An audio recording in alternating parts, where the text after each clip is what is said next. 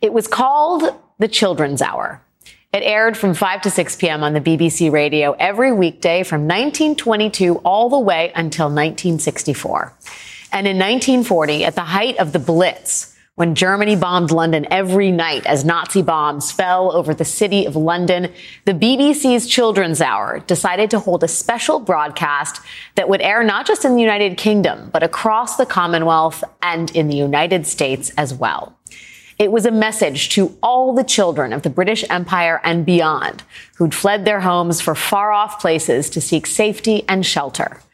And it was delivered by a fellow child, the very first radio address of then 14-year-old Princess Elizabeth. Her Royal Highness, Princess Elizabeth. In wishing you all good evening, I feel that I am speaking to friends and companions who have shared with my sister and myself many a happy children's hour. Thousands of you in this country have had to leave your homes and be separated from your fathers and mothers. My sister Margaret Rose and I feel so much for you. I can truthfully say to you all that we children at home are full of cheerfulness and courage. We are trying to do all we can to help our gallant sailors, soldiers and airmen. And we are trying too to bear our own share of the danger and sadness of war. Princess Elizabeth made good on those commitments to help in the war effort. When she turned 18 and the war was still raging, she joined the Auxiliary Territorial Service as a mechanic and stayed in that service through the end of the war. An American news crew caught up with the princess during the war on her 19th birthday. On her 19th birthday, the heiress presumptive to England's throne learns a few facts about tires and carburetors. Elizabeth is in the ATS, or British WAC, and at the King's request, is being treated just like any other trainee. Now, visited by her parents and sister Margaret Rose at a training station in southern England, she shows them she knows a fan belt from a spark plug all right, and isn't afraid to get her hands dirty. When the war finally came to an end, Princess Elizabeth had gone from a child to a young adult, stepping into her role as a member of one of the world's most powerful families. In 1947, she took her first overseas journey, accompanying her parents on a trip through southern Africa. It was the first adventure of a young woman who would grow up to become one of England's most peripatetic monarchs. In 1952, Princess Elizabeth was traveling to Nairobi, Kenya, when she got the news that would change her life forever. She was staying in what was effectively a treehouse, a treetops hotel, when she got the news that her father, the king, had died, and she had just become the Queen of England. She was 25 years old.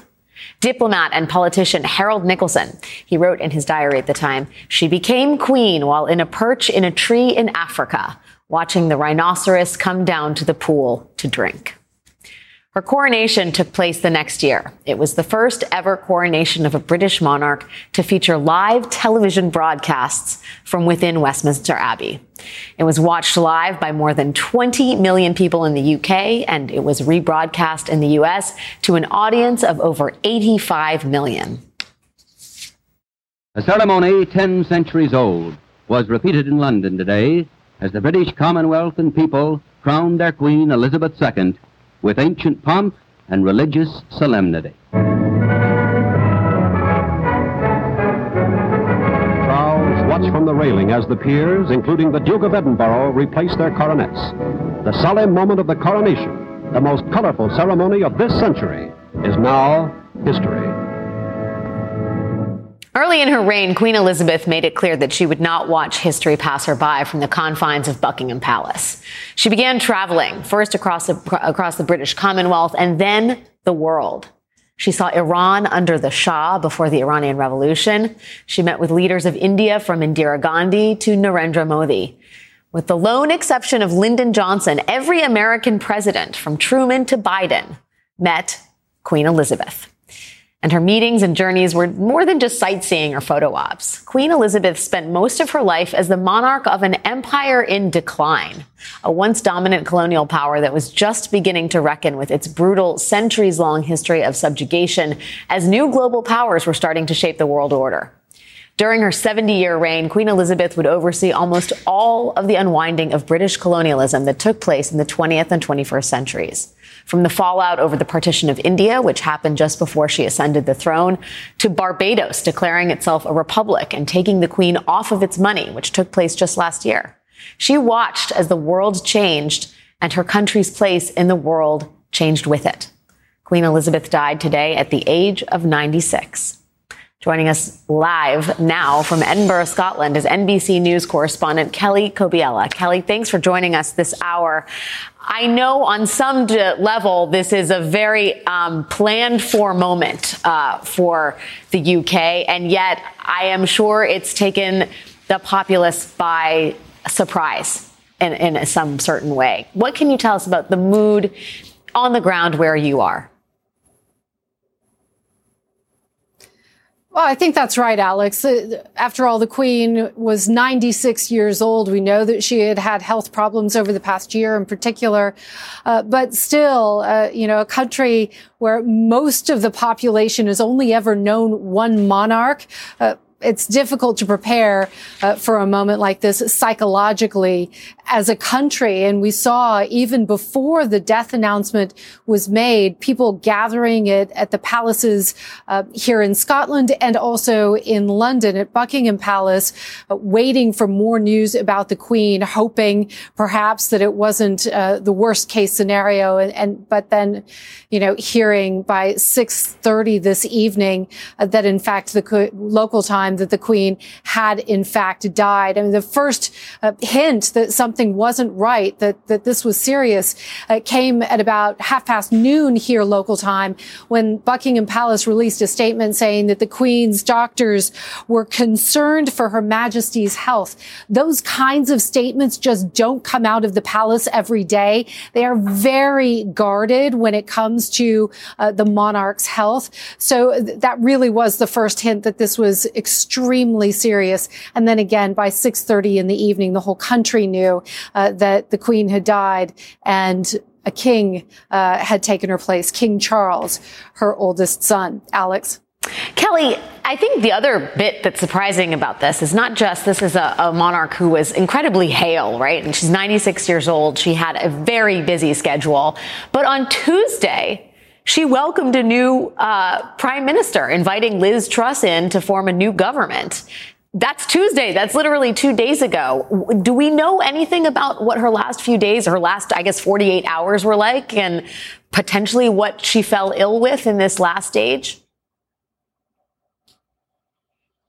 Yeah, well, we saw her in that picture, didn't we, with Liz Truss. She's smiling broadly. She is using a cane, but that's nothing new. We've seen that over the past several months, really since October, November of last year, off and on.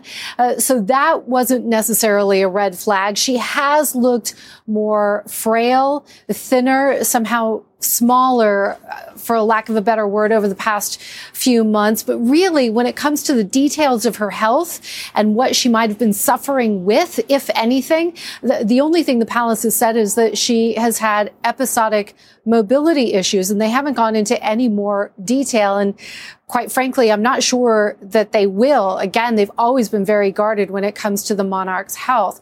We do know, though, that after that picture was taken, the following day, so on Wednesday, yesterday, the Queen canceled a virtual meeting. These are events that she holds often or has held often in the past year. The fact that she canceled a virtual meeting, that her doctors said that she needed to rest after the exertion of Tuesday, was also probably a sign that she wasn't quite herself, that somehow she had taken a turn for the worse. But again, Alex, in terms of detail about what she might have been suffering with, if anything, I'm just not sure if we're going to get that from the palace, at least not in the next few days. Kelly, you mentioned, I think, one of the other headlines out of this, which is that England now has a king, which it has not had for quite some time, King Charles. What do we know about the changing in titles, specifically as it concerns Harry and Meghan's children, Prince Archie and Princess Lilibet? I want to make sure to get those titles right, because there's been a lot of back and forth over who has what titles and whether they want those titles and whether they will have those titles. Right. So this one's a little bit complicated, and it has to do with the intricacies of the monarchy and the constitutional monarchy here and tradition. Typically, traditionally, if you are the grandson or granddaughter of a monarch, then you are automatically titled. You are allowed to have a title. It just sort of it comes to you. However, and if you are a great-grandchild, that is not automatic. However, King Charles, it's hard to get that out. I almost said Prince. It is a new thing here. King Charles has talked about for years that he wants to streamline the monarchy. And he's been given the power and the encouragement to do that by the Queen over the past several years. So the question now is, will King Charles consult with Harry and Meghan? They said at the beginning, when their children were born, that they didn't necessarily want titles. They are no longer working royals. They're not part of the system in that way. Would it be appropriate, I guess the King Charles has to consider, for those two grandchildren to have titles, given that he's wanted to streamline the monarchy, given that Harry and Meghan are pushing out into a completely different role? I think this one is still up in the air. It's not necessarily automatic.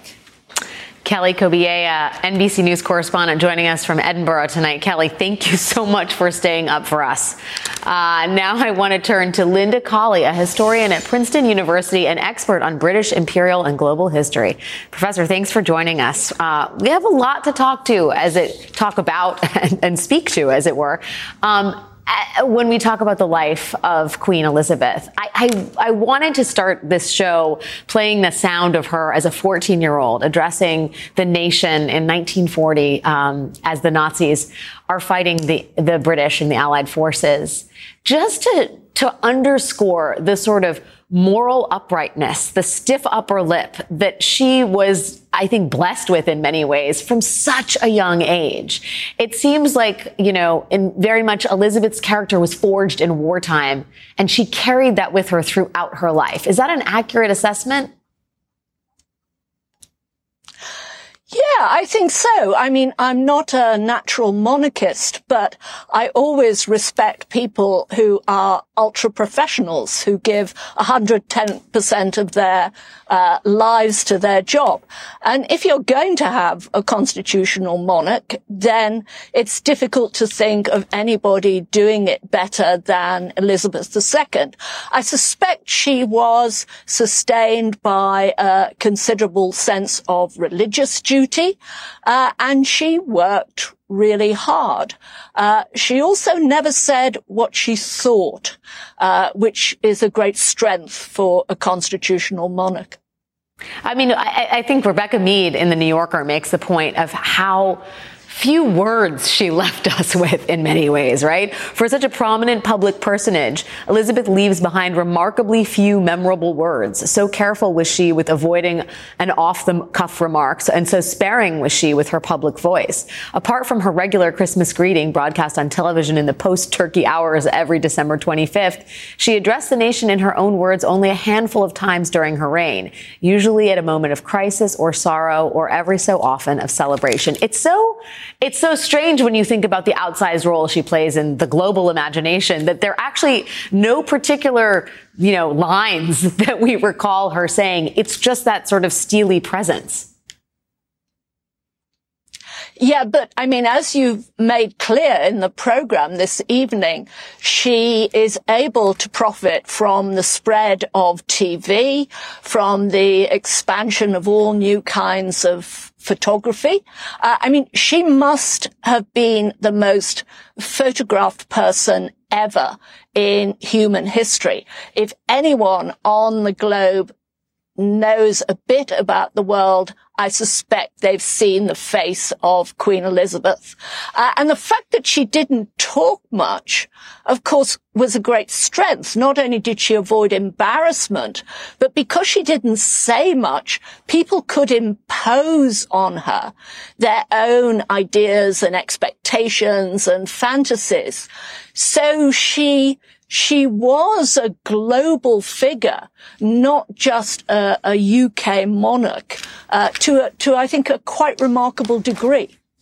You know, and when we talk about the times that she navigated, in addition to being a woman of few words, she was a woman of great, I think, tenacity in terms of exploring the world and being a student of the world, if you will. I mean, there's a reason we wanted to play that footage of her visiting Iran during the time of the Shah and, you know, Indira Gandhi. I mean, her life is the story in many ways of the 20th century and also the decline of the British Empire. And I wanted to focus on that with you for a minute. The Atlantic has a wonderful assessment of her life today, and I'm just going to read an excerpt from it.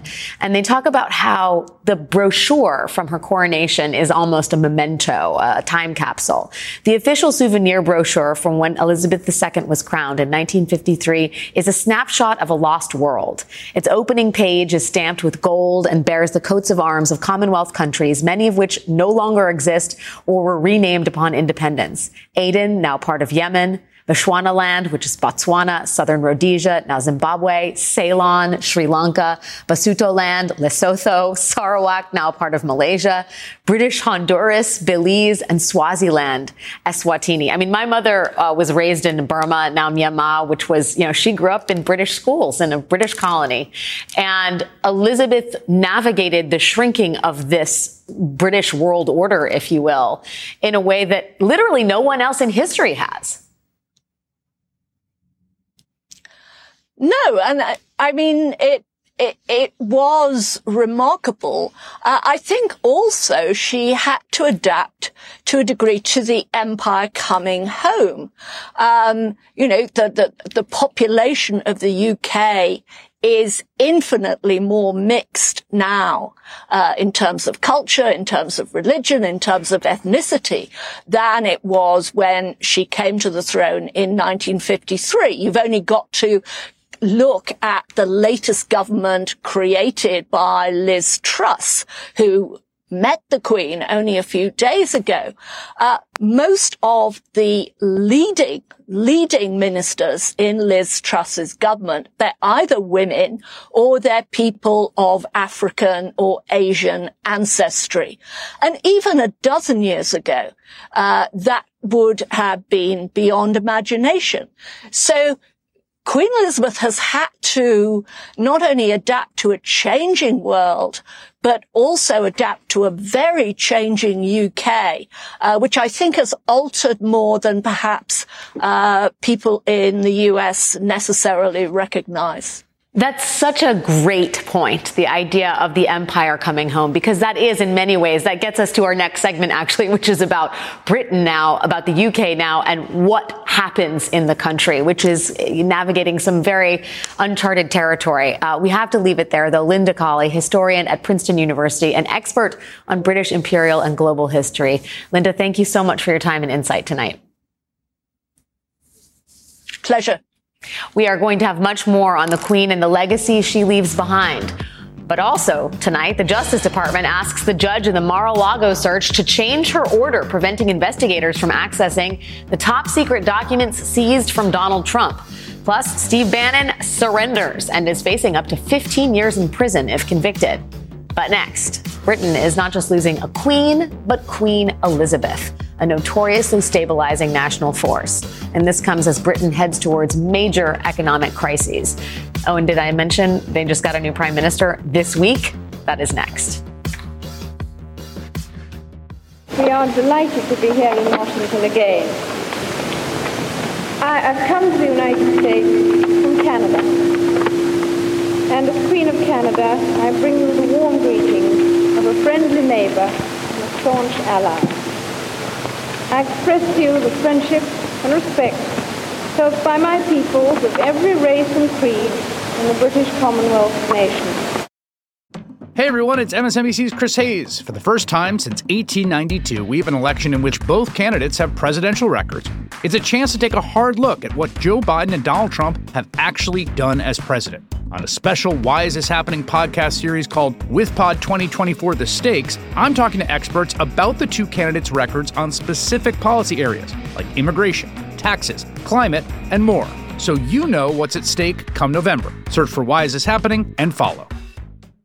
When news breaks, go beyond the headlines with the new MSNBC app. New developments in the legal drama surrounding former President Donald Trump. Get real-time analysis from live blogs to in-depth essays, video highlights from your favorite shows and hosts. Lots of news of all kinds going on right now. And the latest updates on the 2024 election. The rematch is on. It's Trump-Biden Part 2. Go beyond the what to understand the why. Download the app now at msnbc.com/app. We are all devastated by the news that we have just heard from Balmoral. With the passing of the second Elizabethan age, we usher in a new era in the magnificent history of our great country, exactly as Her Majesty would have wished, by saying the words, "God save the King." God save the King. It was just 2 days ago that the 96-year-old monarch, Queen Elizabeth, formally invited Liz Truss to form a government as the country's new prime minister. And now, not only does England have an entirely new leader in its democratic government, but it has a king for the first time since 1952. As of today, Queen Elizabeth II's 73-year-old son, Charles III, is the King of England. It is the first time the head of the monarchy has changed since a guy named Harry Truman was president of the United States. A new sovereign means all of the UK's money has to change, and the national anthem will now be God Save the King rather than, of course, the Queen. In other words, things are about to change. But as Prime Minister Truss said today, this isn't just a new face on British currency, but the end of an age for the United Kingdom. And with that, the start of a new era. And it couldn't be happening at a more chaotic time for the nation. Yesterday, the British pound fell to its lowest rate against the dollar since 1985, which, now that the UK has exited the European Union, that matters all the more. This summer, inflation hit 10% in the UK, the highest rate in 40 years. And on the first day of the new financial quarter, October 1st, the Bank of England is predicting the country will fall into a lengthy recession. On that same day, absent government action, household energy bills across the UK are set to spike by as much as 80% as Europe and the world struggle to find enough energy to make up for losses resulting from Russia's war in Ukraine. Railway workers, dock workers, postal workers, all sorts of workers have walked off the job in the past month demanding better pay. The UK is on the verge of economic crisis while at the same time undergoing two major shifts in leadership. So what happens now? Joining us now is Edward Luce, U.S. national editor and columnist at the Financial Times. Mr. Luce, thank you for being with us. Pleasure to be here, Alex. So I want to get your sense of, we know that Queen Elizabeth was not dictating a fiscal policy in the UK, but she was widely seen as a stabilizing force for the country. And I wonder, against this backdrop of some degree of economic turmoil, how meaningful her passing is, how necessary she may have been as a steadying force in this particular moment. I think given her longevity and the symbol of continuity that she was, that at any time her passing would have been quite a convulsion and a marking of an end of an era. But this time in particular, as you've just outlined, with a winter of discontent coming, another winter of discontent after the one in the late 70s that where strikes, paralyzed Britain. We're looking at a very gloomy next few months. And so her passing literally 2 days after a new and very inexperienced prime minister has just been sworn in, and with her son, Charles, taking the throne, not as popular, not seen nearly in the same light as his mother was. It does mean there's going to be a rather, tenuous time for the British establishment, if you like. But we're going to be focusing a lot on the build-up to her funeral. the period of mourning in between now and her funeral. And, you know, the British might not be able to do a lot of things well nowadays, but the pageantry of a state funeral in Westminster Abbey will divert the spirits for a while. And she was genuinely beloved. Even people who aren't natural royalists like Linda Colley and myself, for that matter, were very, very saddened by her passing. I wonder if we could speak of the new government for a moment, because Liz Truss has come into office and suggests that the government coffers she may use them, she may draw upon them to cap household energy prices well into 2024, expecting that the shortage resulting from Ukraine is going to have a profoundly negative effect on basically Britain's wallets. That seems very out of step with the kind of fiscally conservative, small government character she proposes to be. How does that work? And is that not a massive spending deal for the Truss government, if you will? It is. I mean, Liz Truss has modeled herself on Margaret Thatcher, down to the clothes she's been wearing, really down to a T. And so for a libertarian, deregulatory, small state, tax-cutting conservative, you could hardly think of a worse fiscal moment to come into office than now, because she will have no choice if she wants her prime ministership to survive, but to spend heavily, as I think she announced in the last 24 hours, but to spend very heavily public money on putting a cap on people's energy bills. And if she didn't put a cap, I think it's £2,500 cap on their energy bill this winter, when it would, if it were at market rates, be well over £6,000. So $7,500. If she didn't do that, if she didn't spend this tens of billions, more than 100 billion of public money, her prime ministership would be dead in the water. So a libertarian prime ministership government begins in a very state interventionist way, and necessarily she has no choice. And 2 days after the death of the sovereign, one who's been there for almost all of the 20th century, or as long as most of the country can remember. I know that the Queen kept her deliberations and conversations with her PMs secret. But did you get the sense as a Briton that those were meaningful conversations, that they were in any way additive in terms of the prime ministerships, that they mattered at all? I think, a lot of people sort of, because they watched Crown season 1 to 4 of conflated history with fiction, because the drama was so vivid. But I think what season 1 of The Crown got right is that she was a very young and naive and fairly untutored person who came to the throne in 1952. And she had a succession of old, very experienced men like Churchill, Anthony Eden, Harold Macmillan as prime minister. But as time wore on, of course, she got used to talking to prime ministers every week, for 70 years. That builds up into quite a lot of experience and quite a lot of insight. And I suspect there might have been some eyebrow raising or theatrical eye rolling moments in her weekly prime ministerial audiences as she got older, and particularly in the last few years. Edward Lewis, U.S. national editor and columnist at the Financial Times. Thank you for mentioning The Crown. We needed that in the broadcast tonight. And thank you for your time tonight. Pleasure. Much more ahead here tonight. Up next, big legal developments in two parts of the investigations into Trump world. First, the DOJ asks the judge to allow the department to continue its investigation into the classified documents recovered from Donald Trump's beach club, or they will appeal.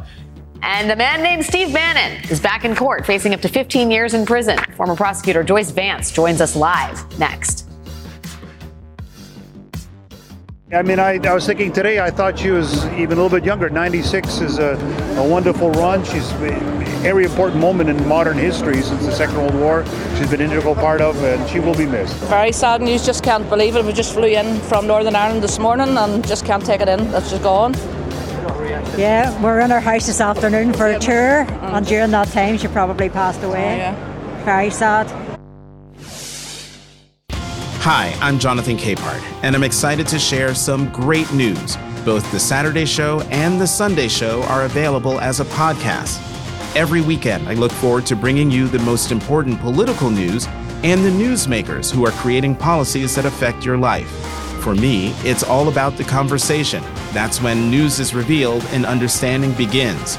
Search for Saturdays and Sundays with Jonathan Capehart and follow. Hi, everyone. It's Katie Fang.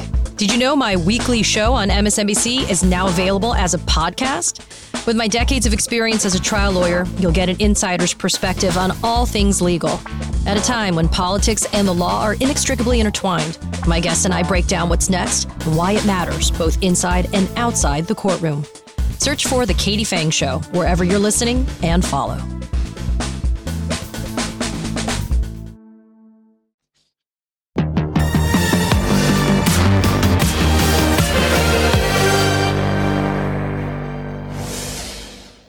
There's been this whole back and forth about a special master in the Trump, oops, I took thousands of government records, including top secret documents, home with me to my Florida Beach Club case. On Labor Day, a Trump-appointed judge granted Trump's request for a special master or independent arbiter to review the documents the FBI seized from Mar-a-Lago, to sift through them for executive privilege and attorney-client privilege issues. She ruled that the FBI had to halt its investigation into those documents and instead wait for that special master to go through them first. So over these past few days, the DOJ has faced a tough choice. Appeal the judge's order, which might take a while, or let the special master go ahead, which could also take a minute. And today we got the department's answer. They are okay with the special master generally, but not with respect to any classified records. The Justice Department asked the judge to pause part of her order to exempt the over 100 classified documents found at Mar-a-Lago last month, to exempt them from the special master's purview and to allow the DOJ and the FBI to continue to work on the investigation by examining those 100 or so classified documents. Now, if the judge, Eileen Cannon, refuses to do so in the next 7 days, the DOJ gave notice it would seek relief from a federal appeals court. Why is the DOJ doing this? Because, they argue, letting the special master see those classified documents while preventing the Justice Department from using or reviewing them, well, that will cause, quote, the most immediate and serious harms to the government and the public. The DOJ makes clear today in its filing that the judge's ruling has had the effect of halting not only the DOJ's criminal investigation, but also the intelligence community's review. Quote, uncertainty regarding the bounds of the court's order and its implications for the activities of the FBI has caused the intelligence community to pause temporarily this critically important work. And they argue the government and the public are irreparably injured when a criminal investigation of matters involving risks to national security is enjoined. So that pretty urgent-seeming intelligence review has been stopped, the DOJ is saying here, because despite the judge's order that it carry on while the Justice Department's criminal investigation is put on hold, the investigation and the intelligence community's review are intertwined. Quote, the intelligence community's review and assessment cannot be readily segregated from the DOJ and FBI activities. Okay, let's take a step back here for a second. The fact that the intelligence community's review has been halted, that seems significant, to say the least, because every day we are finding out more about what was actually squirreled away down at Mar-a-Lago. Reportedly, the trove included a document concerning a foreign nation's nuclear capabilities. This sort of sounds to me like a review concerning the national security implications here, that shouldn't exactly be put on hold right now. Beyond that, there is one other pesky problem with appointing a special master to review these classified documents. According to the DOJ, Trump doesn't have a cognizable interest in those documents because, well, they are government property. To put this in plain speak, Trump is saying mine and the government is saying ours. Both sides still have a deadline of tomorrow to provide a list of special master candidates. We'll see how that goes. Joining us now is Joyce Vance, former U.S. attorney for the Northern District of Alabama, current professor at the University of Alabama School of Law, and co-host of the podcast, Sisters in Law. Joyce, thank you so much for being here, and thank you in advance for helping us all decipher this. Good to be with you, Alex. So What is the strategy here in this latest DOJ filing? This is a really elegant strategy that DOJ has crafted. We don't yet know what their notice of appeal to the 11th Circuit will look like. This request is to a district judge to stay a part of her order, and it's a very limited part. It's only the part of her order that restricts DOJ from continuing to use classified materials and also orders them to turn those materials over to a special master. And the reason it's an elegant strategy is because this is the part where it is the clearest that the judge just treaded into uncharted territory, issuing orders that were legally ungrounded and likely really harmful to national security. So DOJ is on very strong ground here. They may ultimately decide to appeal the entire order when they hit Atlanta and the 11th Circuit. For now, they're just saying to the judge, you should reconsider what you did. It's really harmful to the national security. So they're basically, effectively calling her bluff here, right? They're calling her out on the most controversial parts of her ruling and suggesting that she basically gets a do-over. Is that pressure going to work? You would think that it would work. Her initial order is really in many ways unsophisticated and just plain wrong. And DOJ does a nice but a very polite and delicate job of laying that bare. For instance, they point out that she's suggested that it's important for the intelligence community to continue to do its work, but they tactfully say, Judge, the FBI is essential if the intelligence community is going to complete its role. The CIA lacks domestic authority. So if we learn that there are leads to follow down trying to identify documents that may have been in these empty folders that, God forbid, somehow were spoiled out into the public or into other hands, it's the FBI who has to do that work, and your order says that they can't do it. So they've done a nice job of giving her an off-ramp here. They give her an off-ramp, and they also kind of explain how it all works, right? It seems clear in her ruling she doesn't understand that the intelligence community, the Office of the Director of National Intelligence, works hand in glove with the FBI to understand how national security may have been compromised. And they basically have to explain that to her in this document and also say this important review is on timeout. Were you alarmed by that? It is really alarming. And Alex, something that it points out is that the judge's ruling really got ahead where the parties had provided her with briefing. Had she not ruled so precipitously without giving DOJ the opportunity to explain this to her, we might be in a very different position. But DOJ actually had to go back to brass tacks, and they cite in their stay request to the judge, they say, Judge, the FBI is actually one of the intelligence community agencies designated by executive order to be part of the intelligence community, which is something that this judge seems to have missed. But it's not for nothing, the sort of harms, the sort of damage that DOJ identifies in their motion. They suggest that if this stay is not granted to DOJ so that they can go ahead and use these 100 classified documents, that there can be damage not just to the intelligence community's enterprise, but also to the criminal investigation. The public is entitled to the speedy dispensation of justice. And also it's damaging to turn these materials over to a special master. The Supreme Court has talked in its cases about how important it is for classifying agencies to retain control over the integrity of their documents. And it seems a little bit odd that we're all sitting here politely discussing the fact that the former president who refused to return these documents when he was asked to, and who there's evidence obstructed the investigation, or at least that some of the folks involved in this enterprise obstructed the investigation, that there's now a polite conversation that the judge expects the Trump folks to have with DOJ about who the special master should be.